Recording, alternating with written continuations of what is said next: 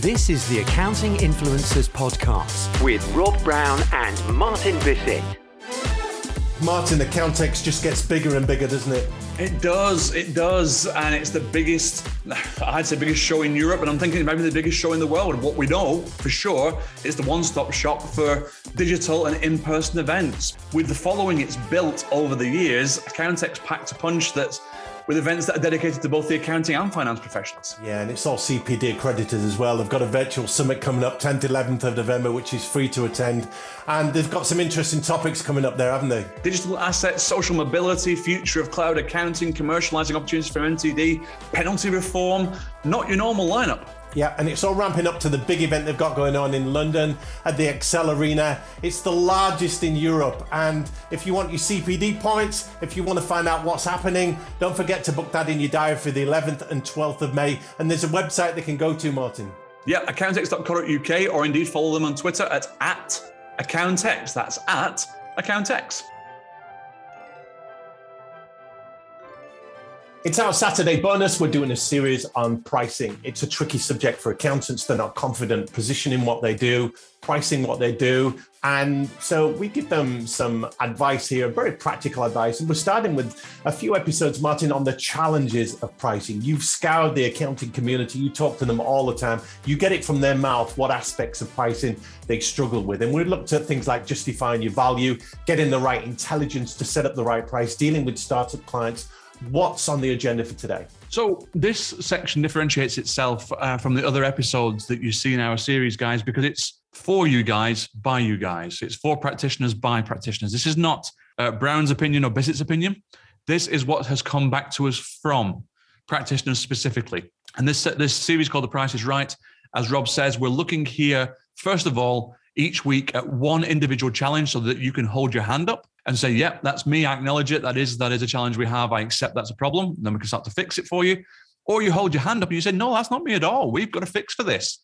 And then you'll realize that only you know what that fix is, and it will encourage you to document it and implement it throughout your firm to benefit everybody. In this week's, Rob, we have client pressure. And when we asked the major challenges that practitioners felt they had in arriving at a price that was fair, profitable, exciting perhaps even, they felt that the pressure from the client was one of the major roadblocks they had, in that they felt there was an expectation that the fee was going to be low because it's a race to the bottom in the mind of the client, because the client doesn't distinguish. So the feedback was that new clients often communicate their desire to want to work with your accounting firm, but all too often at a price that the client feels is correct, not what your firm feels is correct.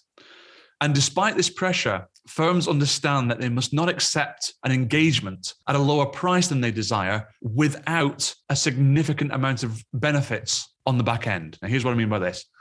So this report came about from feedback from practitioners who said, but you know, that we quote and we know we talk about what they're looking for, and we go above and beyond where they're currently at, and they're still expecting it for nothing. And we still get involved into haggling and into negotiation. And so the point was made that there is never a situation where a firm should say, okay, I will let you dictate the price, Mrs. or Mr. Client, unless you build in a huge amount of collateral to that. In other words, to say, I will only do it at that price if, and then there's an exchange of value there, such as you might ask them for referrals, you might ask them for testimonials or case studies.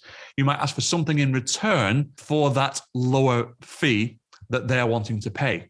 So if you're not prepared to do that, and if you're not prepared to ask for things in exchange or in lieu of a lower fee, then you've got to convey your own price and value much more clearly to the client, and then justify it. Because by imposing our own conditions upon the relationship with the prospective client from an economic perspective, and not being subject to whatever the clients are willing to pay initially, this will alleviate the pressure on the pricing conversation. And newsflash, guys, no, the world does not collapse if the client does not want to pay your price. And no, you will suddenly not lose all your other clients either, then you won't go bust. A scarcity mentality, however, suggests that you might. That fear always resides in the back of the mind, doesn't it? So in this, Rob, the next challenge that we're outlining here for our listeners to either go, yeah, that's me, or no, that's not me, is to see how often that their price was dictated to them by what the client said they were willing to pay, and how few times their price was set because they justified the value contained within it and convinced the clients to change their mind. Thinking here, Martin, how are accountants any different to two other noble professions, the law profession and the medical profession? When lawyers, solicitors come up with a fee for a project, an assignment, a piece of litigation, whatever it is, we don't haggle with that. Equally, one of my daughters underwent a private medical operation recently with a top-notch surgeon who charged a premium price for it. But there was never a part in the discussion where we said, look, can you do us a deal on that? Because you don't want anything awry going on with that and any reason for that surgeon to give anything less than 100%. So why do we do it with accountants? Well, I think you've answered your own question, Rob, but just to outline it, and the two you picked, in the legal profession, there are far fewer recurring fees. And lawyers live far more off one-off assignments than they do recurring engagements. Therefore, they haven't got time to be laissez-faire about the fees that they charge. They're not, because for accountants, it's recurring. It's coming in every year for the next 10 years on average. So we can be a little bit more relaxed because this is 10 years worth of income we know we've got. But some advisory or one-off consultancy projects, Martin, that applies. Hopefully the best of advisory is recurring. But in lawyers, there's a one-off. And who is going to challenge a lawyer when it is that the reason we want them is to carry out something that's vital to us? We need a survey on the house. We need their representation in court. We need them to sue someone who hasn't paid us. We haven't got time to faff about haggling the price with them. The price is the price. We can go and shop in another legal firm by all means, but there is no room. We're not scared of being sued by an accountant.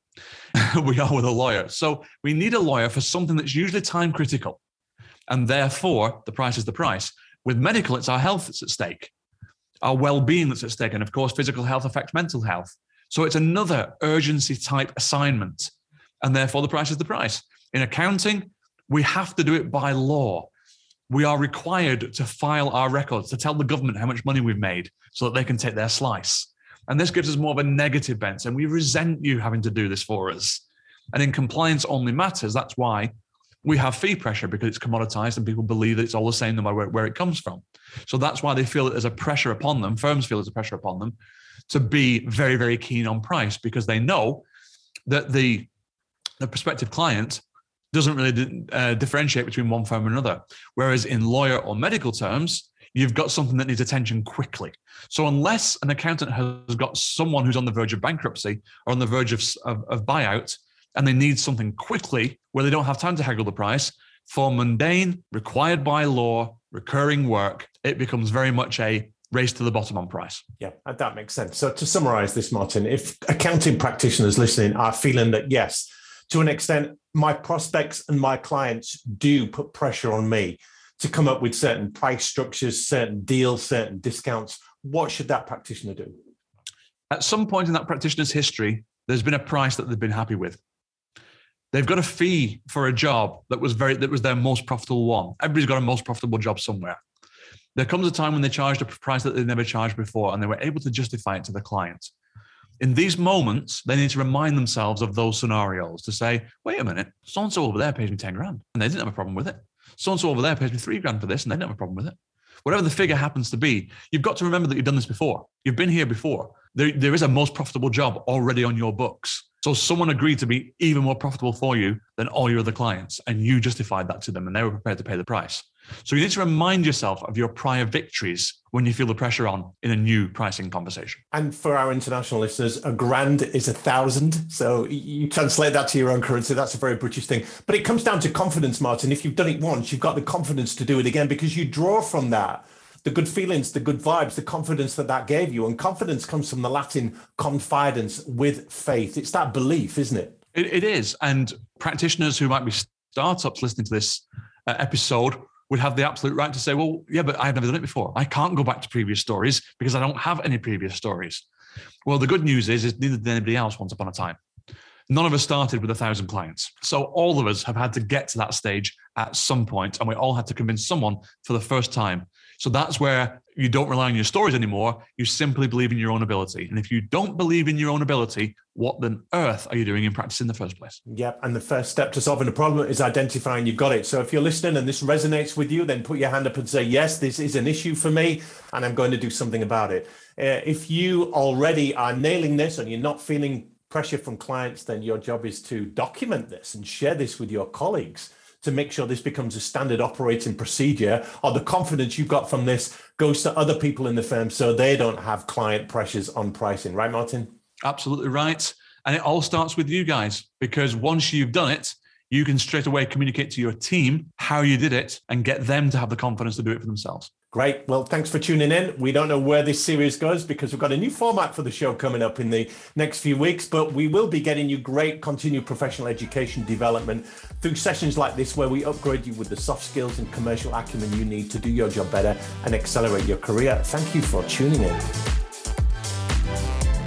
This is the Accounting Influencers Podcast with Rob Brown and Martin Bissett.